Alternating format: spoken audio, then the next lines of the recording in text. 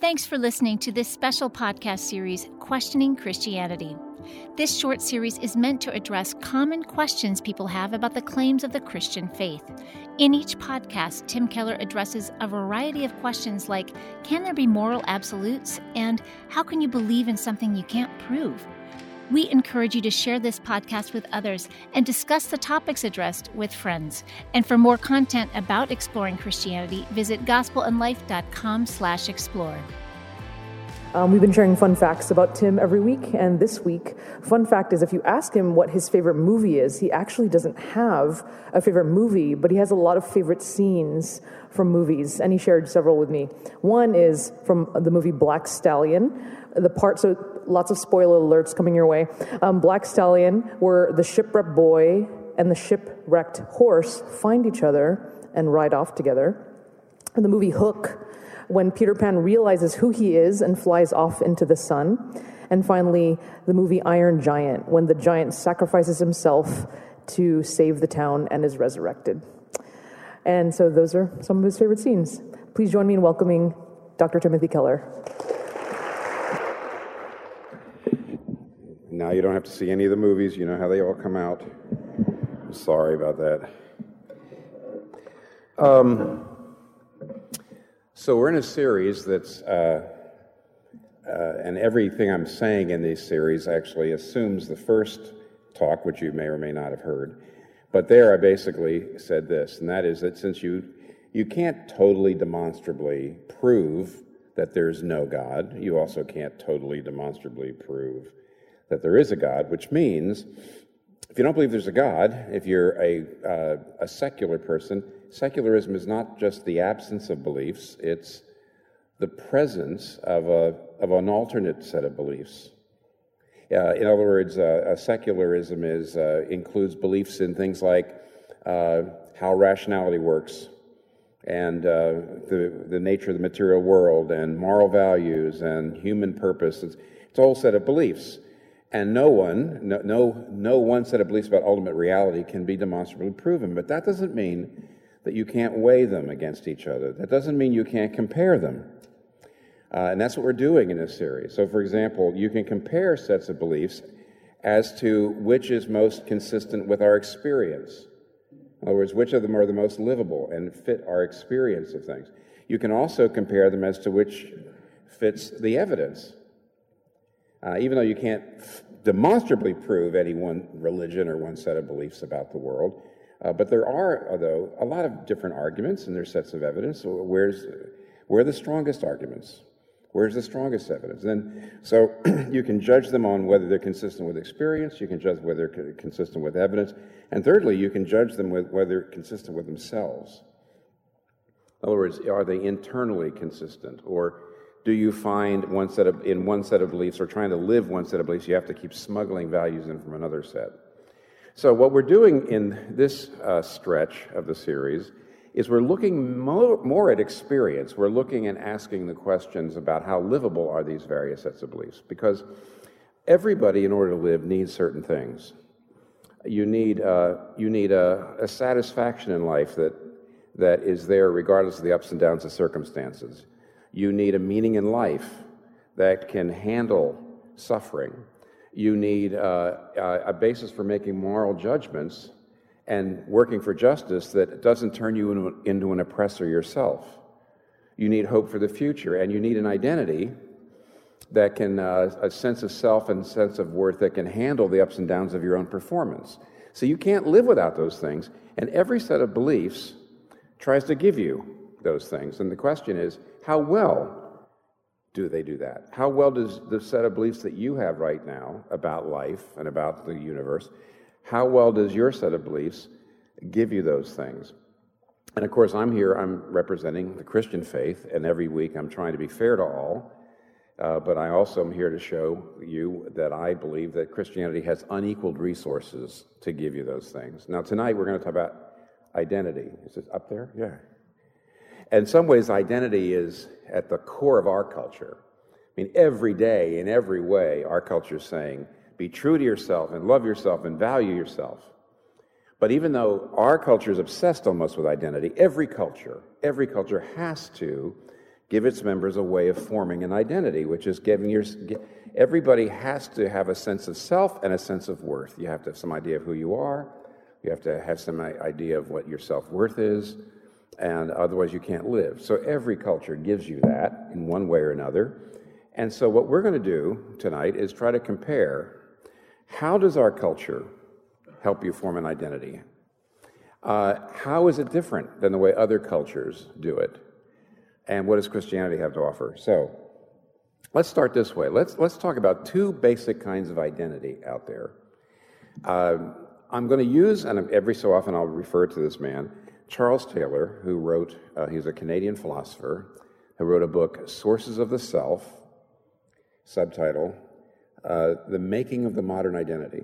And what he does is he traces out a history of several centuries, quite a few centuries, in which in the Western world we move from what we can call, for lack of a better term, a traditional identity to today's modern identity.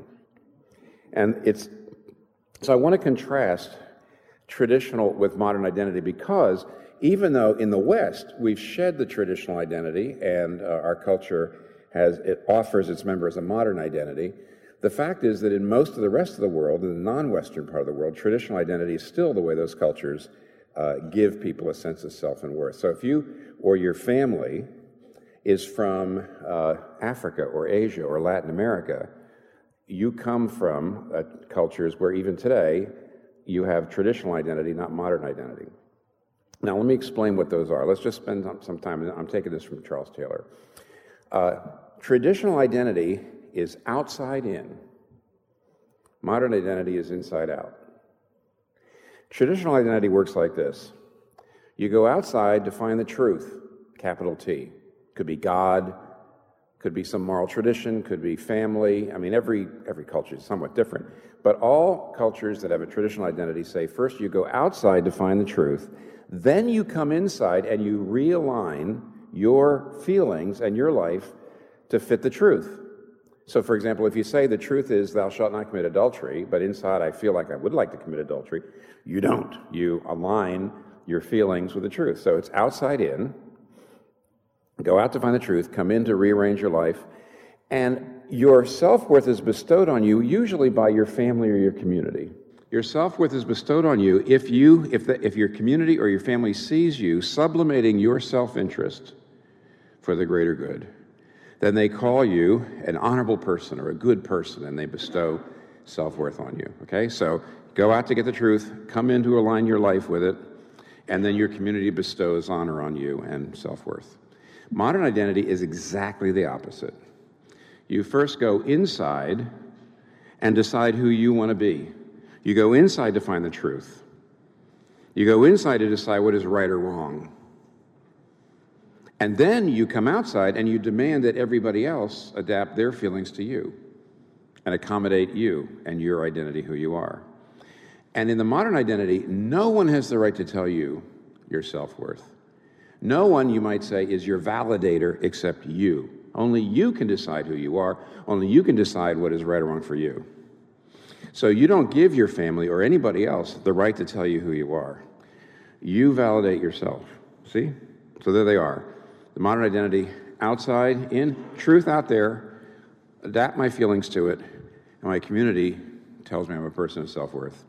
The modern identity, I go inside to find the truth, and I come out and demand that everyone accommodate me, and then I validate myself. Now, the reason let me give you a couple of examples. When cultures tell you how to get an identity and how to feel good about yourself, they never say, oh, this is one of many different approaches to identity. They never do that. They just impose it on you. They just assume it's a given. They give you the impression that there is no other way to do it. And therefore, the way our culture imposes its identity process on us is invisible to us. We don't even know it. But let me just give you a couple of examples to try to make it a little more visible. The culture doesn't do this in classrooms. It does it through stories. So, for example, not that long ago, I watched a movie, J.K. Rowling's, one of her later books, called Fantastic Beasts and Where to Find Them. And the basic plot line goes like this. The basic narrative is about obscurials. Do you know what an obscurial is? An obscurial is a wizard who, for whatever reason, is not being allowed to do magic, not being allowed to express his or her magical nature. And if you're not able to express your magical nature, then if you're an obscurial, then you produce an obscurus. You know what an obscurus is? It is a dark parasitical magic force that goes around eating things like a huge amoeba. Important safety tip. Don't be an obscurial. And of course, what's going on here in the story, it doesn't ask you about it. It just assumes that that's what an identity is. You have got to express and fulfill your deepest desires and inner nature. That's what an identity is. And the whole movie assumes it. And it comes to you. Speaking of movies, let's stay on movies. In 1964, Walt Disney made Mary Poppins, made the movie Mary Poppins. Now, over 50 years later, they made another Mary Poppins movie. The first Mary Poppins movie, which I actually am old enough to have gone to see, was 1964, was actually all about Mr. Banks. And Mr. Banks has very good personal goals. He wants to become wealthy. He wants to advance. He's got a song about it called "A Man Has Dreams of Walking with Giants," but he's so busy in his job at the bank, Mr. Banks at the bank, he, just in case you didn't get the idea, in the end, he sees that he's been neglecting his family, and he actually quits his job and goes off and flies kites with his children. In other words, your family is more important than your personal ambitions. But actually, if you go watch and I won't recap it, the latest Mary Poppins, 50 years later, has moved from a traditional identity to a modern identity, and there it's all about self-discovery and self-expression. Recently, Glenn Close, when she won the Golden Globe, she actually got up and she says, family is great, but you got to put your own career first, which is exactly the opposite of the first Mary Poppins. Why? Because you've moved from a traditional identity in which you sublimate yourself to the truth, and modern identity in which you find the truth inside yourself and you assert it and you live it. Probably the most well-known and amazing example of where you actually see somebody move from traditional to a modern identity before your very eyes is in the movie Frozen. And of course, the signature song by Elsa is "Let It Go." Now, here's how it starts.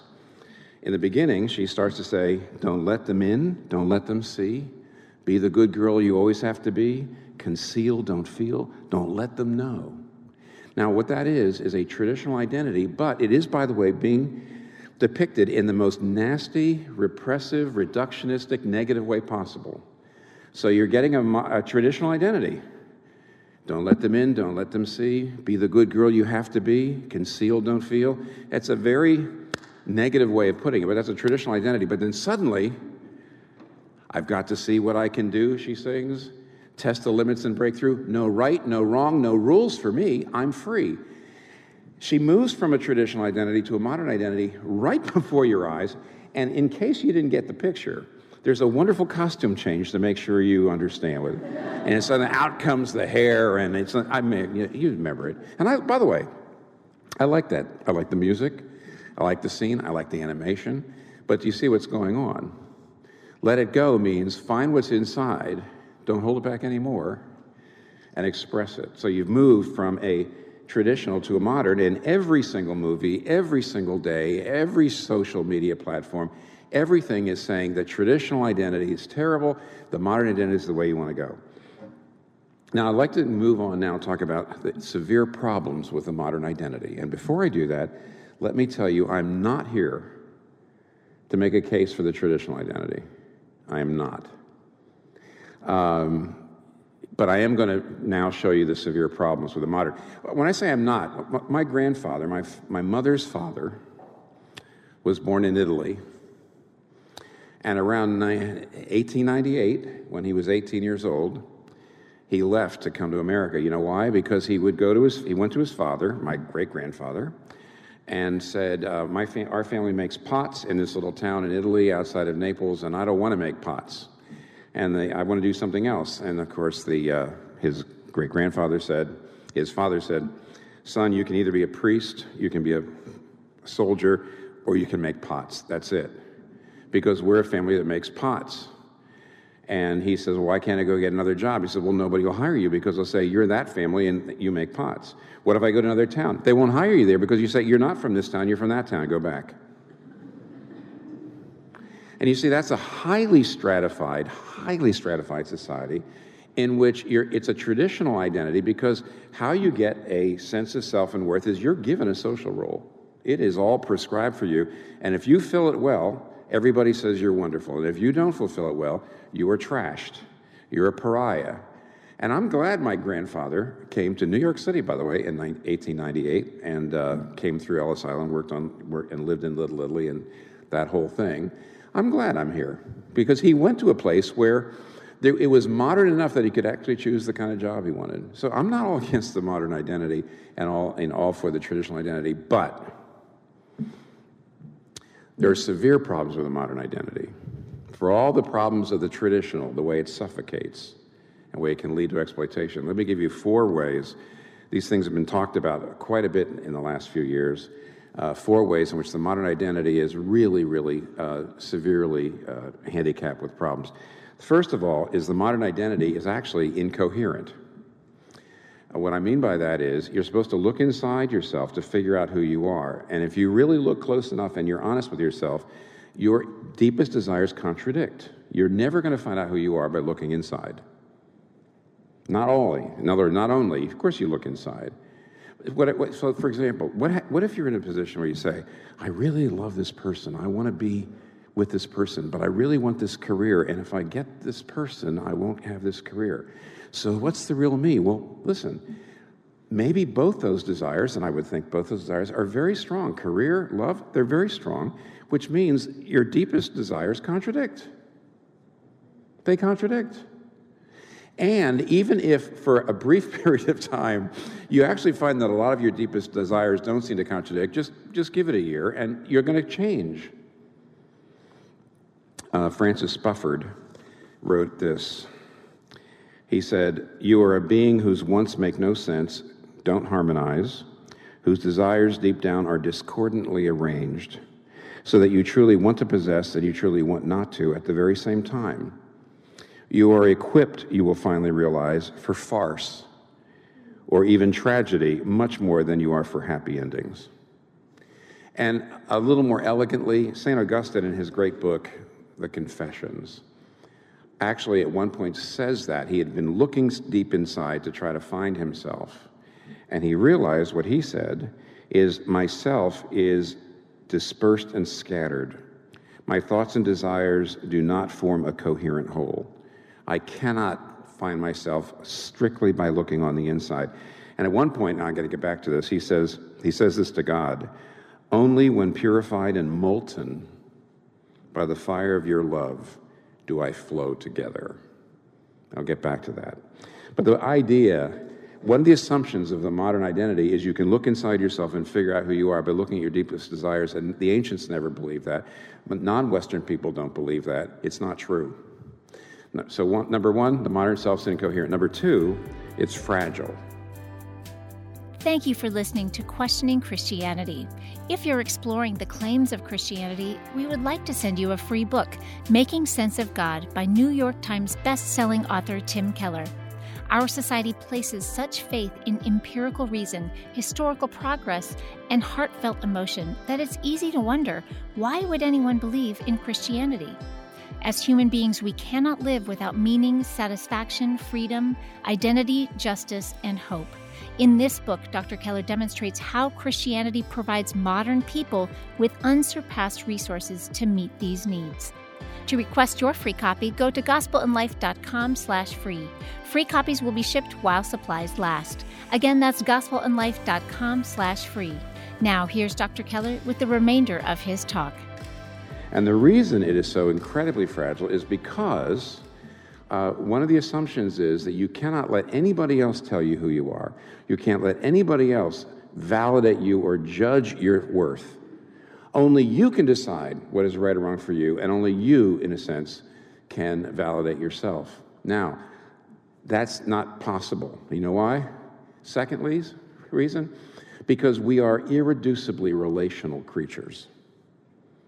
We are irreducibly relational creatures. We cannot simply say, everybody else in the world thinks I'm a monster, but I don't care. I'm happy. I think I'm wonderful. We're not going to be able to do that. So here's the problem. If we're irreducibly relational creatures, we need people to validate us. But if we hold on and say, only I can validate myself, fine. Do you realize the problem with that? The problem with that is nobody knows your flaws more than you do. Nobody else knows how far short you're falling from your standards. Which means you can't validate yourself. You desperately need other people, but you're not, no, only I can validate myself. So what that means is the modern identity is incredibly fragile. We are the most needy group of people. We need so much affirmation. Yeah, of course, traditional identity, your society said you make pots, and your father says you're okay, and your mother says you're okay, and the community says you're okay, and you feel great. You never have any self-doubts. Modern people aren't like that. Oh, we're free, but we're free to just be constantly neurotic. We're free to always desperately need affirmation from everybody, and we can never get enough. It's one of the reasons why you have the social media meltdowns you've got. You can't just disagree with people because the ideas they identify with, and you're after, by disagreeing with me, you are attacking my identity. Or there's a workaholism amongst millennials, by the way. Interesting. I just got this. A 2018 study of 40,000 American, Canadian, and British college students published in the Journal of Psychological Bulletin found that millennials are suffering from multidimensional perfectionism in many areas of their lives, setting unrealistically high expectations and feeling deep hurt and pain when they fall short. There's a workaholism about it. Thirdly, by the way, the fragility of modern identity leads to what's called addiction to sex and romance, because you're looking. Ernest Becker, who actually in 1970s, he was an atheist, by the way, not a Christian or a believer at all, and Ernest Becker wrote a book called The Denial of Death, and it won the Pulitzer Prize, 1970 or so, and in it he says, now that we don't believe in God, are we free? And he actually is very realistic about the fact that now that we don't believe in God, we've got to find other things to validate us. And he actually has one fascinating place where he talks about apocalyptic romance. And he says, now that we don't have God to get our identity from, we try to get our identity from a lover. And this is what he says. It's amazing. He says, the self-glorification that we now need to achieve in our innermost being, we now look for in our love partner. What is it we want when we elevate the love partner to this position? We want the love partner to rid us of our faults. We want to be justified. We want to get rid of our feeling of nothingness. We want to know our existence has not been in vain. We want redemption from our love partner. Needless to say, no human being can give you this.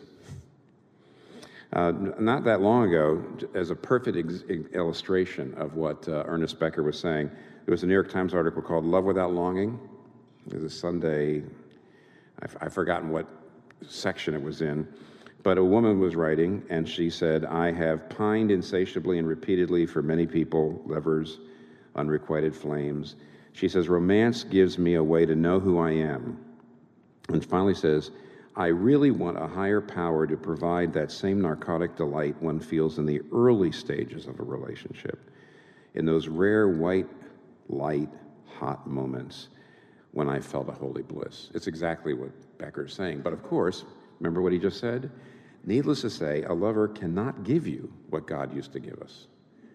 Because, of course, the lover is fallible, and the lover, then in some way, you're giving that lover too much say over you. So, in other words, you see all the ways in which the fragility happens. We desperately need someone to validate us, even though we say, no, we're validating ourselves. It doesn't work. So here's last on this one. Freddie DeBoer, who's a guy who wrote he's a writer, teaches writing, I think, at Brooklyn College. Not too long ago, he posted this. He says, why is everybody I know such a wreck? We have this vast intellectual architecture telling us that physical attractiveness hierarchies are cruel and gendered and unfair, and that's correct. But we still care about being hot. And we judge each other about it, and our papers and our humanities seminars are entirely inadequate to stopping us doing that. We've got a political critique of the ways that notions of human worth are dictated by traditional inequalities of race and sex and class. And we have a set of political concepts like self-care that are designed to fight the negative effects of that. We've got a self-help culture that constantly counsels us that every one of us, you are a ray of brilliant, unique light that alone can shine the way through a dark world. We've got a woke world of marketing that sells products by selling you yourself. See the gym ad down the street. Join the body acceptance movement. We've got our social media tools to craft and share perfectly idealized visions of ourselves, curated to the millimeter, so that we can present visions that we want to present with digital precision, and none of it works. I see people who are the most outwardly secure and confident, who never betray a hint of doubt or guilt or remorse, who project cool at all times, who are popular, getting plaudits and positive affirmation at all times, who are academically and professionally successful, who have money and respect, and yet the flow of life reveals that inside they hate themselves. None of that stuff seems to matter. None of it could get at the core self-hatred within. And I'm wondering, is this the human condition? So the modern identity is fragile. You just cannot imagine, frankly. My grandfather, I'm glad he came. It's hard to imagine that in late 19th century Italy, anybody was thinking like that, or feeling like that, or having any of those kinds of problems. The modern self is fragile. The modern self is incoherent. Thirdly, the modern self is socially fragmenting. I won't go into much detail on this, but it's pretty obvious, I hope you see. If it's true that you cannot let anybody make you sacrifice your happiness, if it's you have to always be true to yourself, that means you get into any relationship only as long as it's benefiting you, only as long as it's helping you be the person you want to be, only as long as it's supporting you in who you want to be. What that means is that it makes all relationships transactional. No relationship goes beyond as long as I'm benefiting from it, otherwise not. It makes all relationships consumerist. This is one of the reasons why parenting, by the way, is awful for modern people. Jennifer Senior, who wrote a great book on modern parenting called All Joy and No Fun, The Paradox of Modern Parenting. And in it, she says, it's right here. In it, she says, fewer and fewer people are having parenting, or are having children, and here's the reason why. It's so much more traumatic for us than former generations. She says, parenting is the only non-transactional relationship left because you can't divorce your kids. And what she's saying is, because we have modern identities in which all relationships are transactional, when you actually get into parenting, it's just like, it's the only one like that, and we don't know what to do with it. Because you see, we can always pull out of any relationship because the modern identity is transactional, which means, of course, society is fragmenting. It's the reason why, as Charles Taylor at one point says, communities are eroding, families and neighborhoods, even the polity, people are less willing to participate, to do their bit. They're less trusting, indeed, of any institutions or any authority of any kind. So the modern identity problems, it's incoherent, highly fragile, it's socially fragmenting, but here's where we have to finish before moving on to the final point. It doesn't actually do what it says it's doing. It's an illusion. It's an illusion to think that you can actually look inside and liberate yourself by saying, I don't care what society says, I don't care what the culture says, I don't care what you say, I'm going to be true to myself. It's an illusion that you can do that. And let me explain what I mean by that. 1,000 years ago, if an Anglo-Saxon warrior was walking through England and he looked at his own heart and he noticed two strong impulses. One was aggression. He noticed that if somebody crossed him or to show disrespect, he lashed out and killed them. And the second impulse was he noticed that he had a sexual desire that was, how do we say it? It wasn't the majority. It wasn't in the majority. So it was a sexual desire that was maybe not in the majority culture, a sexual desire, and I'm not going to give you one because there's so many of them, that wouldn't be what that culture would have considered in the norm. So how's he going to respond? He's going to look at the aggression, he's going to say, that's me. You know why? Because this was a shame and honor culture. This was a warrior culture. So he sees the aggression, he says, that's me, that's me. And he sees the sexual desire, he says, I think I better suppress that. Now, 1,000 years later, some young modern guy is walking through England, and he looks in his heart and he notices two things. He sees aggression. He notices that when someone crosses him or disrespects him, he lashes out and attacks. But he also notices a sexual desire that would be, again, not of the norm. So how does he look at it? Here's what he says. He sees the aggression. He says, that's not me. We have to suppress that. I need therapy. I need anger management. I got to suppress that. That's terrible. But then he sees the sexual desire. That's me. What have we learned in this thought experiment? Neither of them are just looking into their heart and saying, oh, I have to be true to myself.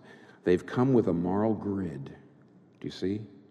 They've got a grid from outside. It's a moral grid that they've gotten from outside, and they're coming in, and they are suppressing part of themselves, and they're affirming part of themselves, and they're not actually just being true to themselves. They're doing what their culture tells them.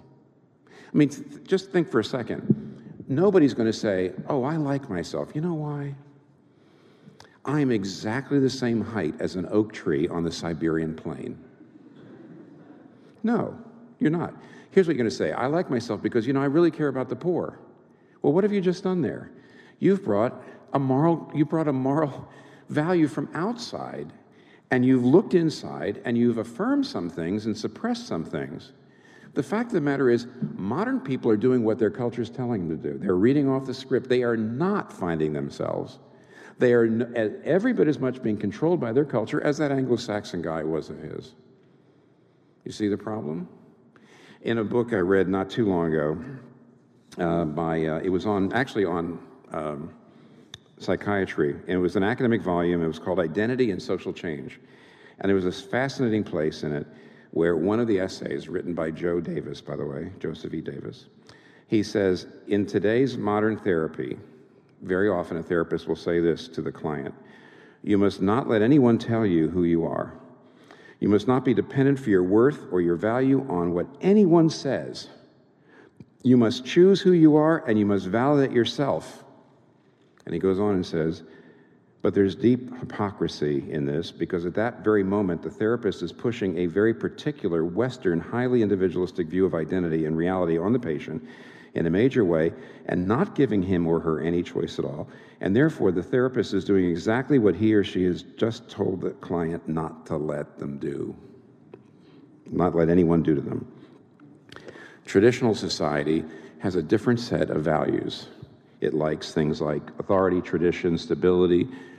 Modern society has its own set of values. It likes transgression and innovation. But the fact of the matter is, both cultures are telling you how to find an identity. Here's the only difference, is at least in Western culture, they know that they're sublimating themselves and being controlled by their culture. But modern culture tells you you're being liberated, and you're not. You're being absolutely controlled. It's an illusion. Modern self is an illusion. It's fragile. It's incoherent. It's socially fragmenting. Is there a way forward? Yes, there is. Now, here's what I want you to consider for a second.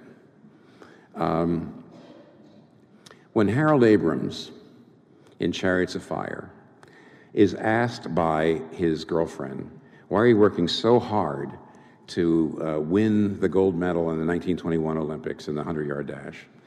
And he says very famously in that movie, which is probably, by the way, another favorite movie of mine, but anyway, we'll see. He says, when that gun goes off, I've got 10 seconds to justify my existence. Now, that's an interesting way of looking at it. What he's saying is, I want to feel significant. I want to feel my life has value. I want to feel my life is worthwhile. and I am working so hard to achieve it. And in his case, he's chosen, if I could win the gold medal, then I'll feel good about myself. By the way, some of you may know, if you remember the movie, that afterward there's this huge letdown. Nevertheless, the point is I'm trying to make is this: traditional people who are trying to satisfy their parents and their community by making great pots, and modern people who are trying to be transgressive, and they're trying to be innovative, and they're trying to be true to themselves. The fact of the matter is they're both trying to, in a sense, earn their salvation. That is to say, they're trying to existentially justify themselves. That's what Harold Abrams said. I need to justify my existence. It's a struggle to justify yourself. And you have to perform. I mean, in some ways, it's harder in the modern self because you're not given a social role. You have to create yourself. So you set these great goals, and then you work like crazy, and it's an enormous amount of pressure, an enormous amount of pressure. So in the end, both the traditional and the modern identity are crushing, because what they're doing is basically it's something that you have to perform. And by the way, if you're performing well this week, you have a little bit of confidence. If you're not performing well, you feel down in the dumps. Is there any other way? Yes, there is. Christianity gives you the only identity that is received and not achieved. It's received, not achieved. Christianity gives you, here's these last three things. The Christian identity is unique, not only unique in its basis, unique in its source, and unique in its shape. First of all, it's unique in its basis. 2 Corinthians 5, verse 21. I'm going to say this, and it will not make sense at first, and I'll explain it, okay? This is a verse in the New Testament. 2 Corinthians 5:21 says, God made Jesus sin, who knew no sin, that we might become the righteousness of God in him. Now, when it says God made Jesus on the cross sin, does that mean it made him sinful? Did God make him sinful? No. Does it mean on the cross Jesus became nasty and brutish and No. When it says God made him sin on the cross, it means he was treated as if he'd done everything we had done. So he took the punishment and paid the debt. So when it says God made him sin, it means he was treated as if he'd done everything we'd done. God made him sin who knew no sin, Jesus sin, that we might become the righteousness of God in him. And what that means, and this is how I'm not, by the way, defending the Christian gospel right here or even explaining it. I'm showing you how it works in the area of identity. When you say, Father, forgive me and accept me, not because of anything I've done, but what Jesus has done, at that moment, we become the righteousness of God in him. What does that mean? Just as Jesus did not become sinful, but was treated as if he'd done everything we've done. So we don't automatically become perfect. No, it just means that when you believe, God treats you as if you'd done everything Jesus has done. It's astounding. There is no other, by the way, culture or religion that gives you an identity based on that. His regard of you cannot go up or down depending on your performance. See, it's got a unique basis, and therefore it's also got a unique source. The traditional identity says your family tells you who you are. The modern identity says you tell you who you are. But what does the Christian identity tell you? God becomes the validator. Some years ago, I never forgot a man that I really respected as a teacher and as a scholar. I just had so much respect for him. And after, he knew me a little bit from a class I'd taken with him. And a couple of years later, I met him at a conference, and I came up to him and said hello. And he said, oh, he remembered me. And he says, let's go have a soda together, and sat down and affirmed me. And the reason that went through me, the reason it lifted me up, because the praise of the praiseworthy is above all rewards. The praise of the praiseworthy is above all rewards. If somebody you don't respect, praises you, okay. If somebody you incredibly respect praises you, wow.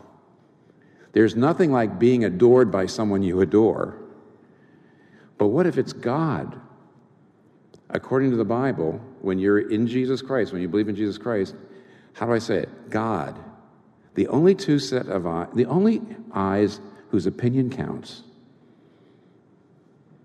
looks at you and finds you more precious than all the jewels that lie beneath the earth, to the degree that sinks in, to that degree, you have the most solid possible identity there is. Now, when I said, by the way, a final shape, there's all sorts of uniquenesses about the Christian identity, which I can't go into right now. But you need to keep this in mind. If in both traditional and modern identity is based on performance, which means if you're doing okay, you kind of have confidence, but no humility, you get arrogant. If you're not doing okay, you have kind of humility, but no confidence. But you see, because the Christian identity is received, not achieved, and is a gift of grace, you actually don't deserve it. That's what's so wonderful about it, but you get it. It humbles you into the dust and then lifts you to the sky at the same time. And therefore, there's a boldness and a humility together that happens in a Christian identity that's just unique. And there's one other thing. The way you regard other people. You actually can hear people's criticism, and you can appreciate people who are different. Whenever you're insecure in your self-worth and your identity, there's always a need to put other people down, especially people who are different from you, so you bolster yourself with self-esteem. I mean, the essence of the Pharisee is Luke chapter 18, where the Pharisee looks and says, "Ah, Father, I thank thee that I'm not like other men." And you see, the way a liberal person feels better is to say, "I'm just not like those bigots over there," and the conservatives, "I'm not like those Marxists over there." And everybody looks down at somebody, white, black, Western, non-Western, politics. Christianity humbles you and yet makes you bold, which means I don't need to compare myself to other people. I don't need that anymore. And therefore, there's an openness to difference. So there's the humility and the boldness, the openness to difference. We got to stop, because there's all sorts of ways in which the Christian identity is utterly unique, because its basis and its source is so different. Thanks for listening today to Tim Keller on the Questioning Christianity podcast. We encourage you to subscribe and share this podcast series with others and discuss them with a friend. We hope you'll go on to listen to the Q&A session for this talk in the episode that follows. And remember that you can find more content about exploring Christianity by visiting gospelandlife.com/explore. That's gospelandlife.com/explore.